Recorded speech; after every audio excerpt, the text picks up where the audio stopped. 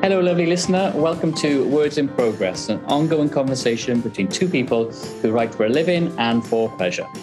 Every week we meet up to chat about what we've learned and share our top tips. But first, let us introduce ourselves. I'm Robert Mills, founder of Fourth Wall Content. And I'm Christine Cawthorne, and I run a company called Crocstar. We're currently working together on a website project where I'm working as the content strategist and Rob's doing the content design. In this series, we'll talk through the challenges that crop up and how we get through them. Thank you for joining us on week 5 of the Words in Progress podcast. I'm here with my lovely colleague, Rob. Hello. Hello, Christine. How are you? I'm very well, thank you. What have you been up to this week?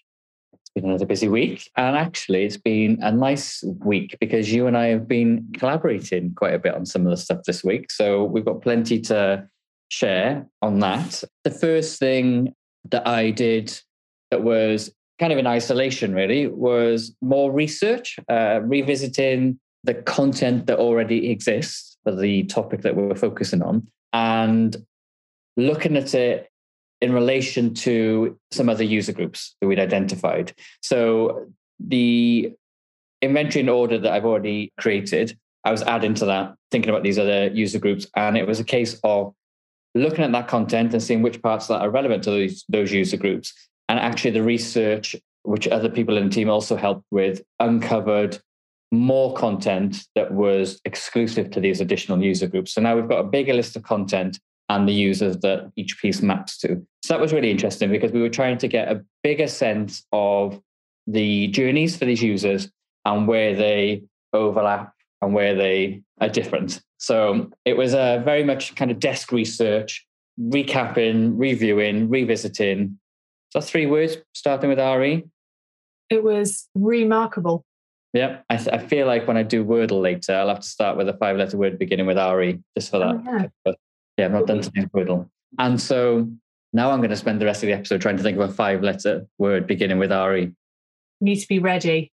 Thank you. Then a couple of vowels in that as well. Good start for a Wordle. It's a great starting word. Yeah, and so there was just a lot of filling in gaps and identifying new gaps and just thinking about additional user groups and the content that exists and the content that's needed. So it's like you've done the thinking about the sort of zoomed in view of the content, and now you're coming outwards and you're seeing the content around the bit that you've been working on, so how it all fits together. Yes, because for the content that I've already created, I had a solid understanding of how people would get to that content and where they would go next. But that was still just a part of the bigger journey. And we're, as a team, we're starting to think now about what content we're going to create next. So we're trying to understand the wider journey so that we can make an informed decision on, right, next we're going to create that thing. And so that's kind of the first part of why we've been doing that work this week. And then the second part is trying to understand the needs of the additional users and user groups, which will, again, inform the wider scope of work. But actually, it also informs the original piece of content I did, because I'm trying to get a sense of, will one piece of content serve both of those 2 core user groups and there's kind of some sub-user groups, or will they need, it's a web page, so is it one page or is it more than one page?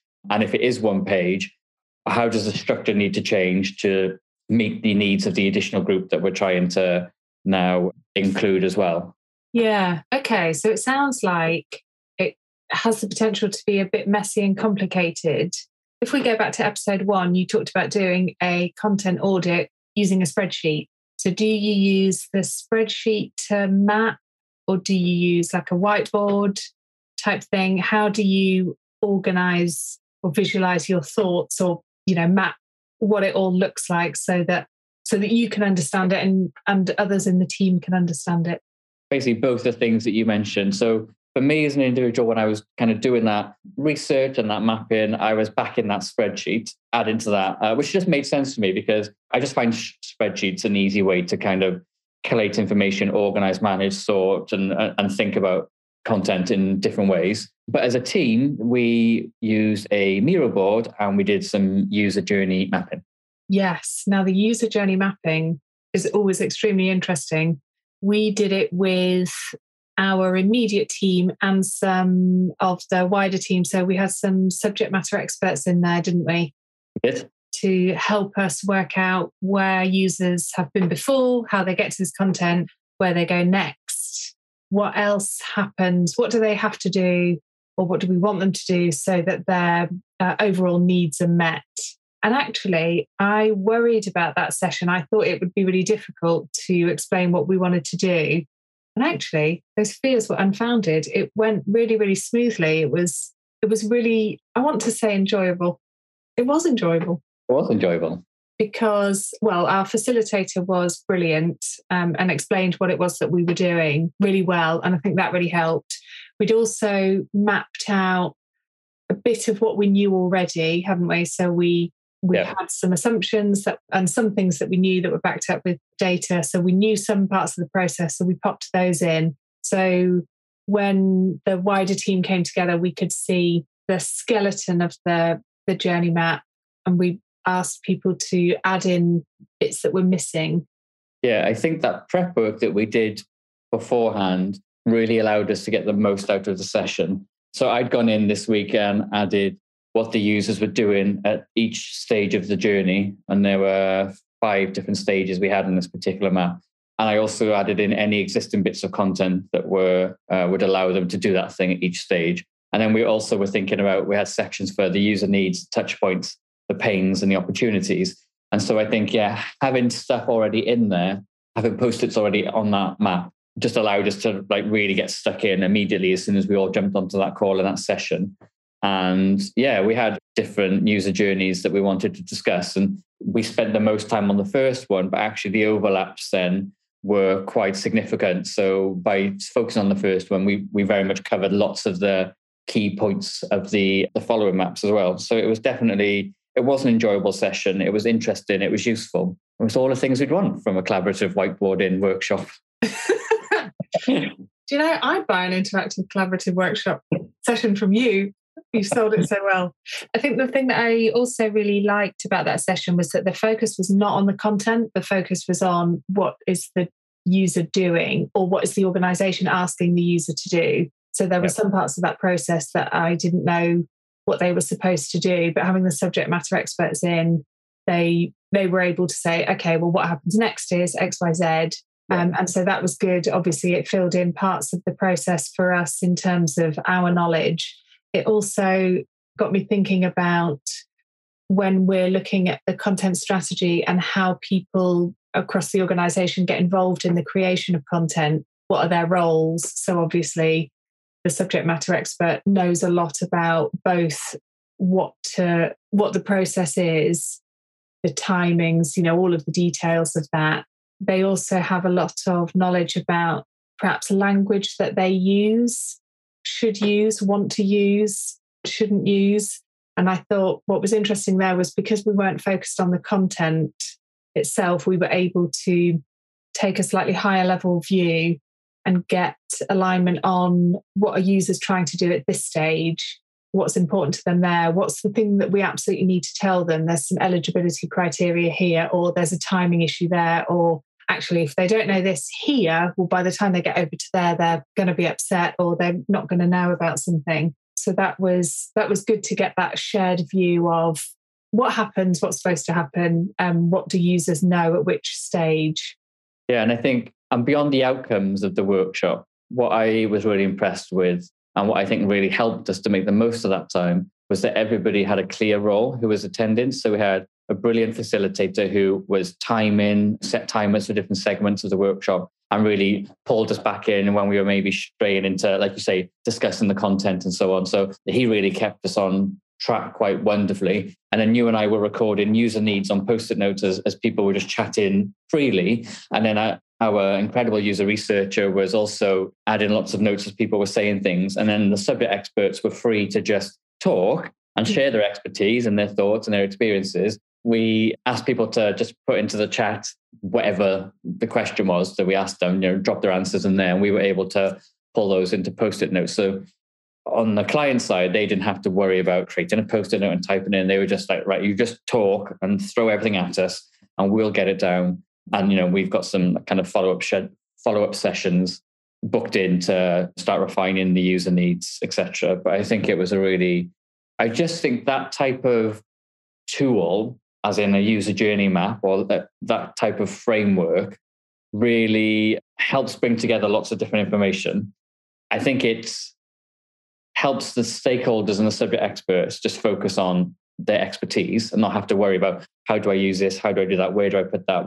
Again, as I say, they can just kind of talk and share. But the outcomes of that, and now we've got that map, it'll help us prioritize work, it'll help us make informed decisions, it's helping us understand the wider context and user journey, as we say. And so I think it's just a nice way to bring together actually an incredible amount of information into a structured place. Yeah, you've hit the nail on the head. And actually, I hadn't thought about how much or how easy we tried to make it for the subject matter experts by not having to have them faff about with digital post-it notes and stuff.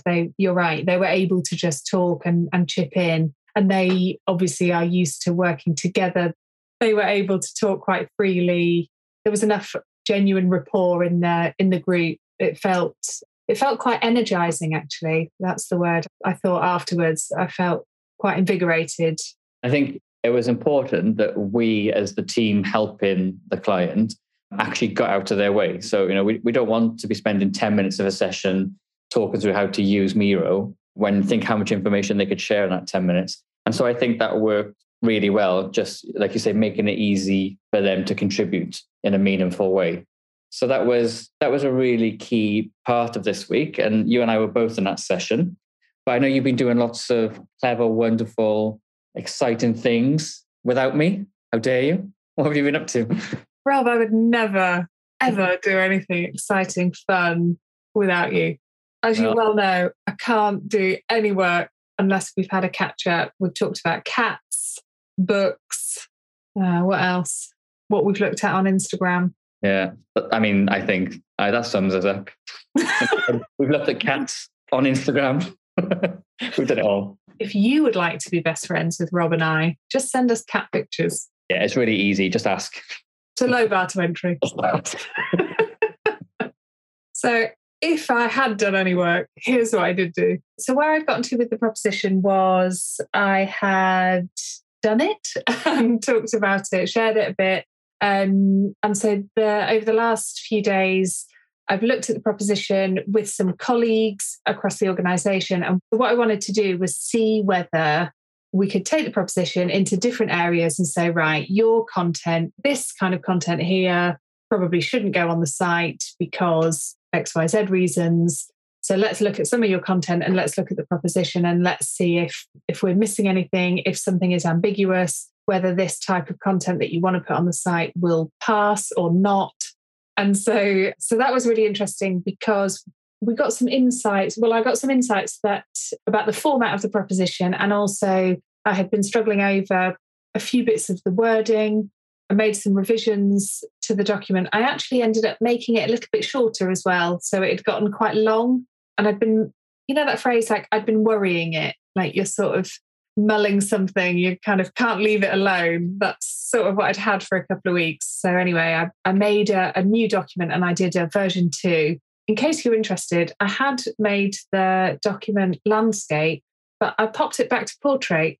Wow, that's a big decision. Because I took out a column that had said content type because that I got some feedback that probably wasn't that helpful. We were trying to move people away from producing content perhaps in the way that they'd always done and being more digital focused when they think about getting information out there. So rather than I'm going to produce X type of document, getting them to think, I have some updated information to put out there. So I took out that column and it made it a little bit slimmer. Anyway, whenever I do something that I want to share with people, I always want it to look appealing and easy to read. And so I was just pleased because it looked a bit better. And it was down to 2 pages. So what does go on the website is on page 1 and what doesn't is on page 2. So yeah, that was good. And I've stopped worrying it. I've put it down for a bit and we're going to pick it up again probably in a sprint or so. And we're lining up a few more conversations with people. But I think it's probably 90% there, I think. I'm intrigued by this idea of like what done looks like for something like a proposition? Because I know that you've been working on it over several sprints. And as you just said there, it's going to continue to kind of be worked on in future sprints, at least one more future sprint. How do you, like, when you go into a task like that, creating a proposition, do you ever have any expectation as to how long that might take or how many people you want to test it with? Or is it very much, I'm going to get it to this stage, you've got a process for getting it to a certain point, and then beyond that, it really much, the old content strategy classic answer of it depends. It depends how long it's going to take based on, so many factors, people's availability, how much refinement is needed, how much feedback is needed, et cetera, et cetera. Is there anything around that you can share? Because I'm just interested in the span of that work. That is a really good question. The answer to whether or not it's done is probably when the revisions or when you show people and thoughts and ideas come back that are around things that you've either already discussed and made a decision over, and maybe it's a language choice and you've thought about all of the options and you've decided on that one. So it's when you're not hearing anything new back. There's also a thing that people often do when they say, oh, but what if, and then they make something up. And it's not because they're trying to catch you out. It's because basically the thing that they're looking at kind of meets all of the immediate needs. And so they're pushing those scenarios out a little bit to find where the thing wouldn't work. And actually, some people are really good at doing that, but some people really go to an extreme stress case kind of scenario straight away. So when you get to those cases or those discussions where it's like, what if this, and then you can talk about, okay, well, has that happened? Can we mitigate that kind of idea? Is that likely to happen? So it's not really a sense of time, although I always think these things take longer than you think because you need to understand the organisation on it in a way where you understand what their purpose is, what are they trying to do, what is their responsibility and what isn't. And that can take a bit of time to unearth because there's a lot of talk in organisations about, oh, well, we have to do this. And that sometimes isn't true. That's sometimes a cultural idea of we have the responsibility to do this. And so once you've got to a point where you have understood what the org is trying to do, what their actual remit is, when that's a public sector organisation, that's often a little bit easier because it tends to be written down and publicly available. And you also start to have discussions that are around what if this, and that it will be a scenario that hasn't happened or would never happen. And or you get to conversations where you've already thought about those scenarios or word choices, for example. So you get to a point where this sounds really vague, but it sort of feels done. You aren't hearing anything that you haven't thought of or is likely to happen. So that's a point where you can say, okay, let's pause this for now, or let's not add to this for now. Let's move on to something else, with always the caveat that when something new happens, we will revisit. These are documents or assets that we will keep looking at, we'll keep refining because organisations change. We don't want to say that is done, set in stone, we're never going to change it. Yeah, brilliant. Because all of that was informative and excellent and outstanding, of course. I love as is everything that you say, but I loved the bit at the end because I suppose in a way the answer is it's never done in that it always needs to be like refined and reviewed. So it's just getting to the point where it's done enough for this set of circumstances or for this point in time. And I really love that because that also extends to so much other stuff that we do in our line of work, not just, like propositions and so on, but it can be quite hard to get others comfortable with that, I think, in terms of like, yeah, it's done enough. And now this, and we may leave it and come back to it, or we just may keep refining and iterating. And that's true with content and other things. And so it's always that notion of when is something done is always a recurring theme in certainly the sort of projects I work with. And I think true of many of yours as well. And so that's why I asked that question. I was just intrigued as to how that related to the proposition. Yeah, I think you've raised a really good point of bringing others along with you and making sure that they're comfortable with when is something done, because it is a little bit different to perhaps other things that are worked on in organizations, particularly content, where historically you would work on something and then it's done and then it's signed off. And then you got your classic final final this time in the name of the document. And so the idea that something is finished and it is irrevocably, how do I say it? Irrevocably. It's completely finished. It's completely done. We like that idea of something being finished and then it's moving off the to-do list. And we don't really like the idea that doesn't really work. But I think it's okay to have things that are, maybe they're always at 98% done. Yeah, I feel like this conversation around done is almost an entire episode in itself. Because when you think about it, like some of the tools and artifacts and things that we help organizations with, a style guide and defining their workflow, those kind of things are also only ever done to a point, only ever done for a certain period of time. And by things not being reviewed and refined, and even if you review something and it's still completely correct as is, at least you know that, rather than not going through that process and it not being correct, but you just don't realize. I think some of the challenges that we help people with and some of the circumstances that they're in are because something's been created and that's it. It's just fixed in time. And that's why I find it such an interesting, with something like a workflow, it could be correct for a significant period of time. But then if something changes in the organization or the people change, won't go into all the reasons, but suddenly that workflow may not be entirely accurate. Whereas it was fit for purpose for so long, but something changes and then suddenly, hey presto. You just made me think of something. Do you think that our idea of that fixed in stone workflow comes from like factory work, where you have a production line and you have people doing this certain things at certain times, so that what comes out at the end is an exact copy of the thing that went before it and the thing that went before that, because we're ensuring consistency. And actually that doesn't really work. That doesn't really apply to other types of work where you can't know everything. You can't have 100% knowledge about something because it's an idea that's moving and changing, because it's politics, because it's society, because it's people, and people are always changing. Yeah, absolutely. And so I'm going to share a story about when my gap year in New Zealand many years ago, and I tried to do lots of seasonal work and jobs that I wouldn't do back home. And one of those jobs, I was on the production line in a fish trimming factory. So the fish would come in. I know nobody else can see Christine's face because this is an audio medium. But her face tells me I should stop the story now, but I'm committed. Please don't stop.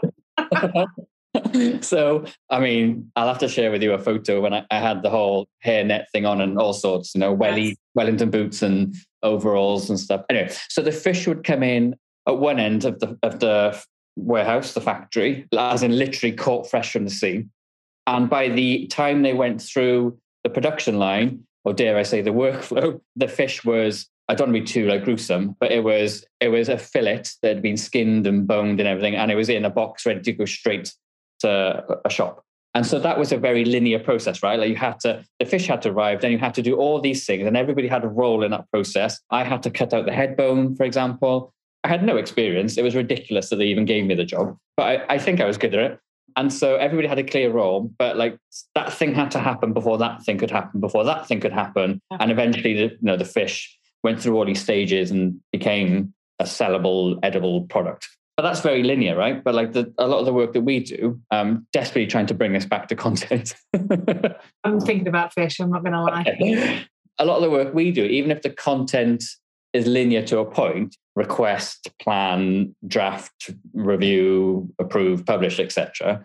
It's not really a line, it's a loop, isn't it? In terms of, okay, published, now what follows? Governance, maintenance, archiving. I suppose it would end if it was archived or deleted, but really it's more of a loop than a line. And so I think that kind of production line technique or method that you mentioned is a part of a workflow, but not the entire workflow. Yeah, maybe our mental model is not fit for what it is that we're trying to do. Because you might have the same bit that gets done at different parts of the process. So you might do a quality check or a check for amends. You might do it during the content's creation. And then at the end, before it gets published, you might test the content with users before it gets published, but you might do that after as well. You might translate the content just before it gets published, but you might translate it before it goes for amends. There's lots of there could be lots of repetition. There's lots of little mini loops as well as once it's published, going back to what's the content request? Why did we look at content in the first place? Because it's not working because people are calling up to say, I don't understand this. So yeah, workflows. Actually, I've also been looking at workflows over the last few days as well. So we've been mapping the existing one, trying to map the workflow. And one of the questions that I keep coming back to, which is really common, I feel like this always happens, is do we have permission or authority to own this process or these processes? Because you might have slightly different ones for different types of content. So do we have the permission? Do we have the authority to do this? We're going to ask people to do something slightly differently, perhaps, because whatever we've got at the moment isn't working. And how do we know it isn't working? Because you've brought us in as a team to help with this process. So maybe it's working for some people, but not others, in which case it's not working. If we're getting lots of calls to the call center, lots of emails, lots of unhappy customers or users, it's not working. So it can be a potentially derailing thought. Do I have permission to do this? Because if you think about that too much, you will come to the conclusion that you do not, for reasons. Those reasons will change all the time, but you'll probably come to the conclusion that you shouldn't be doing this. However, I would like you to try and resist that thought and just try and map the process. Because one thing that organizations never, ever, ever do is understand what it is that it looks like when they're trying to create content. They think it is the steady conveyor belt of people just adding to the Word document that's getting smoothly along, and people sprinkle their words on it, sprinkle some commas, and it's getting better and better as it goes through. And it is not, dear listener, as you well know, because you're listening. So the idea that if we map it, we're somehow containing the chaos they're in, and then we can show what actually happens, and we can say, look, do we agree that this is what's happening? Can we now look at places to make improvements? Are there bottlenecks? Are there people that are missed out of this process that should be in? Are we using translation at the end where we should be using them at content creation stage, for example? So the desire to own and tame that process is quite strong. The feeling of having the authority to do that, I feel like that gets in the way. It's important because if you really don't have permission or authority, you're spending a lot of time on something that is potentially wasted. But if you get to that stage, that's a clear sign to engage those people that you need to, perhaps in a different way. Perhaps you need to go back a step and explain what you're doing, what your purpose is, maybe do some listening. What problems are they seeing? How can we make improvements so that overall the organization can do better, meet its targets, all of that kind of stuff. So yeah, workflow is one of those ones. I mean, I think you have loads of thoughts on this, but workflow is one of those bits of work that seems so easy when you start, and then whew. Yeah, I think I said in an early episode how much I love workflows, which I know sounds ridiculous, but it's entirely the truth. And for lots of the reasons that you just outlined there, it seems straightforward. Well, we just do this, then that, then that, then that, then that, and that, and there's people at each stage doing their thing. But it does get messy and murky and complex really quickly, because if the person midway through the workflow doesn't know what's happened to the content before it gets to them, I think that causes an issue, because they may then almost revert the content back or add something, and there's already been decisions around like why that thing's not in there or why it's done this way and not that way. And so there's so many layers to it. It's understanding what the process needs to be. It's understanding who needs to be involved at each stage of the process and them having a clear role and remit.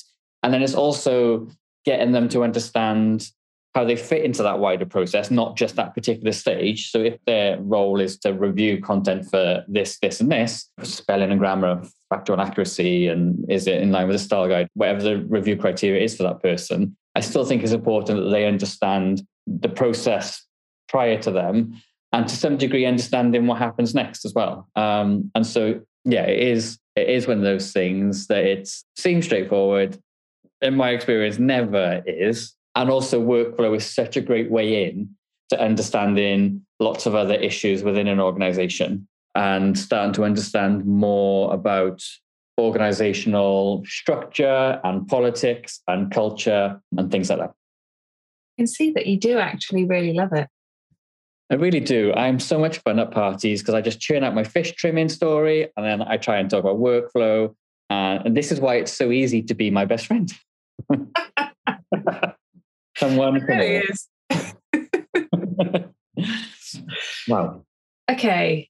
Let's think about what we learned then over the last week or so.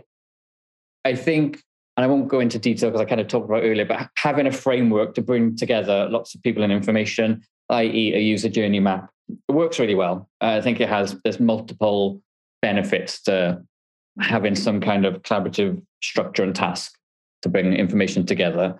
But the other thing I learned this week is not to rush the content. So I haven't created any content this sprint. And that was a conscious decision, a collective conscious decision by the team, because we really wanted to take the time to figure a few more things out that would then inform how the content I've created needs to be refined. And so I really appreciated having the time to work with everybody to think about additional user journeys, broader user journeys, and thinking about the bigger picture. And that will only serve to make the content more useful and usable, I think. So don't rush the content. And I think you may have mentioned it in a previous episode, this kind of creation culture and pressure and expectation. And we haven't created anything new this week in terms of actual content. And that was without doubt the right decision. I thought it was interesting what you said there about having that as a collective decision as well. So you'd obviously explained your thinking on not rushing to keep creating content. Yeah, it was in one of either in a stand-up or it was in one of the meetings where I'd raised just a concern around the lack of understanding of the bigger picture was impacting on my ability to progress this particular piece of content. And everybody felt the same. And I think that issue was feeding into other people's kind of roles and tasks in different ways as well. So it was no hardship to get to that conclusion that, okay, we need to actually take a step back and do this workshop. I think everybody very much was like, yeah, that would make sense because we also need to think about what comes next and what we need to prioritize and focus on. So yeah, everybody was in agreement from as soon as I kind of mentioned that. Funny, isn't it, how we're both in content roles, but so far we're a few weeks in, you've created one piece of content and iterated it, and I've done a proposition that's probably only just about decent enough to kind of put down, and I've done that prioritization checklist that is only on draft number 1. We haven't really tested that yet. It feels like we haven't produced a lot.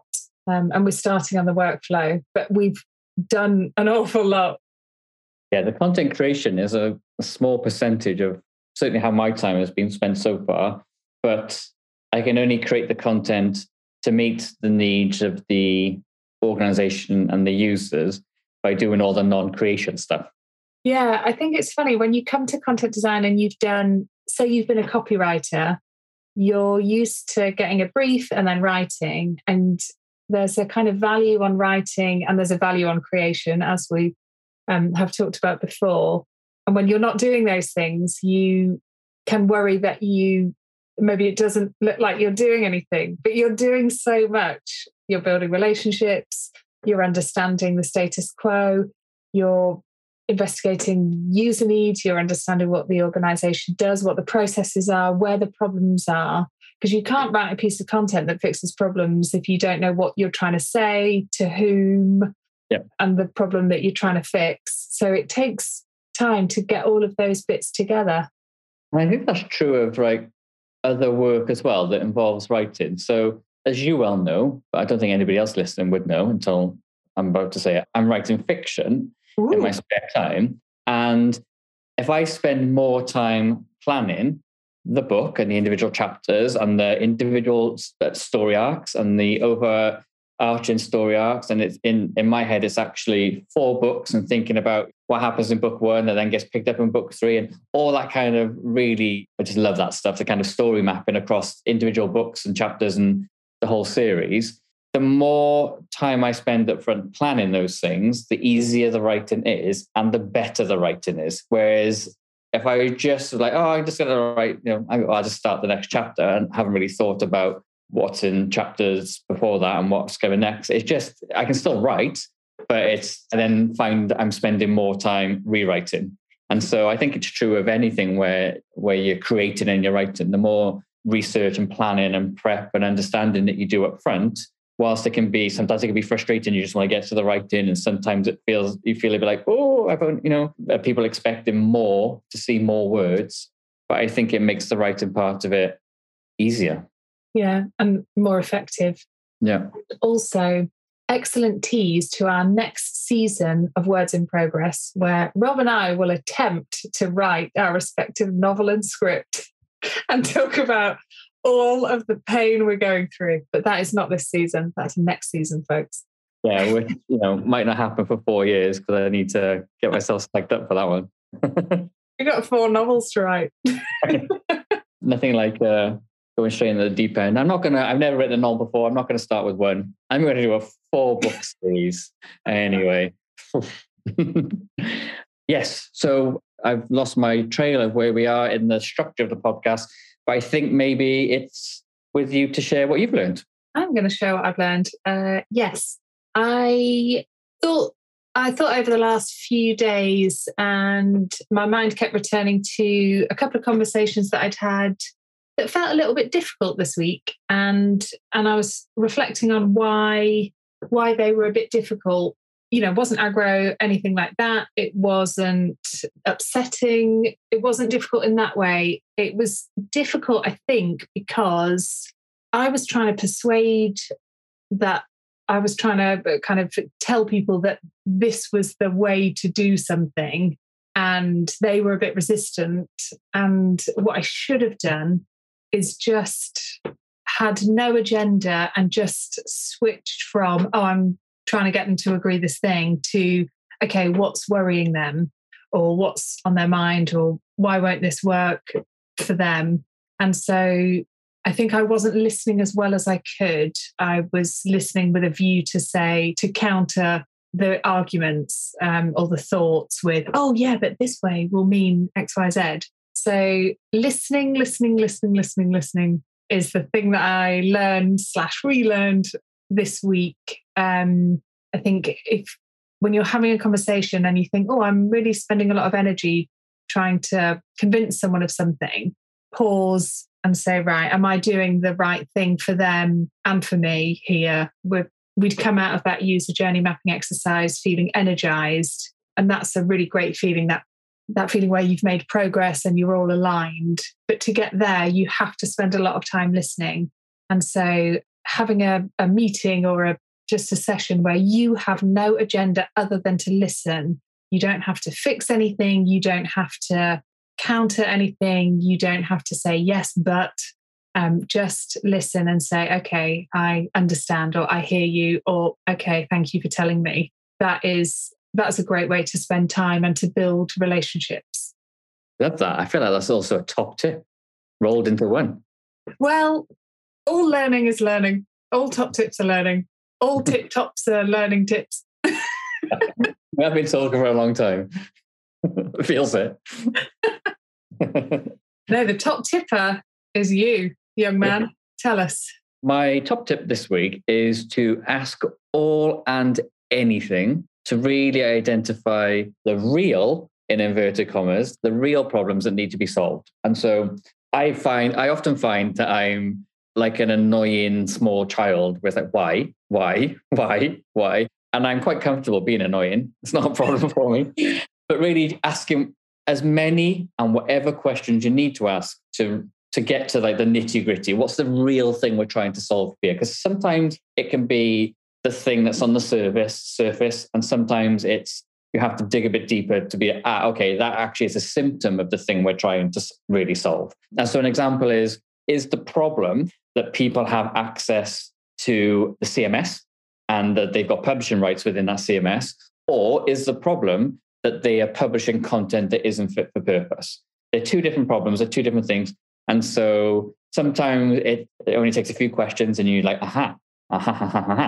And sometimes you just have to keep asking and you might think you've got it, but then like it comes up again in another period of time. Like, oh, okay, that's the real problem. It depends how it can take different amounts of time.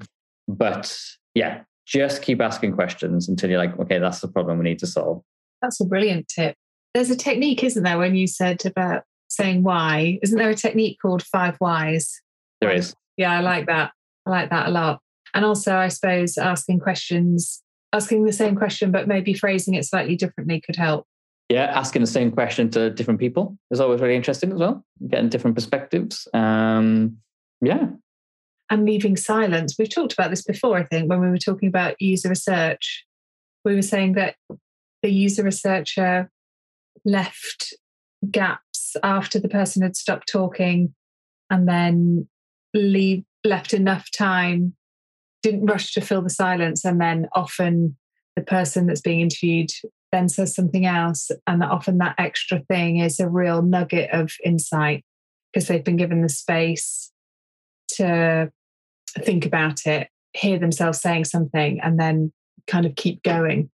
Yeah, I think that pattern is really important, because if there aren't those gaps and it's just right, question, answer, if somebody does think, actually, I also wanted to say that, but the person they're speaking to has already asked another question or is like further along, sometimes it can be hard to then bring it back. And so things will go unsaid. And so, yeah, I think you're right. I think it's, again, it's a valuable skill of a facilitator and an interviewer. Speaking of which, I meant to say earlier, but I forgot. I was also thinking, when we were talking about workflow, I was also thinking about how even books are not set in stone. They're never finished, are they? Because you get new revisions. So even the thing that digital publishing replicates, which is physical publishing, even that you can get versions, reprints, forwards added, edits done. Even books are iterative. I'm excited for season 2 of Words in Progress, where we talk about our fiction writing, which is completely fictitious in many ways. And where we can hopefully talk about narratives and kind of storytelling techniques. And anyway, I'm going completely off tangent. And so I'm going to be silent and give you enough time to fill it with something sensible and episode ending. Well, that just gives me time to fill the silence to say thank you for joining us on episode 5. And we are looking forward to chatting to you some more next week. Can't wait. Take care. Bye-bye.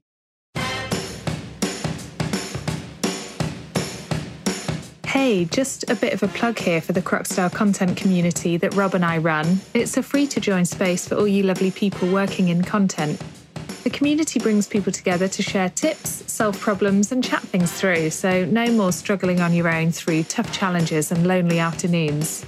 If you sign up, you'll get our newsletter, invites to our monthly events, plus access to our Slack group where we ask and answer each other's questions, have a bit of a laugh and obviously share pictures of our pets. It's a lovely supportive space and we'd love to see you in there. Want to join? Of course you do. The sign-up form is on crocstyle.com/community. And of course, if you join, you'll also get access to all the recordings of our past events. We recently had a panel on helping you get a job in content. We had a plain English expert, and we've also had a session on translation. So there's something for everyone. See you there soon.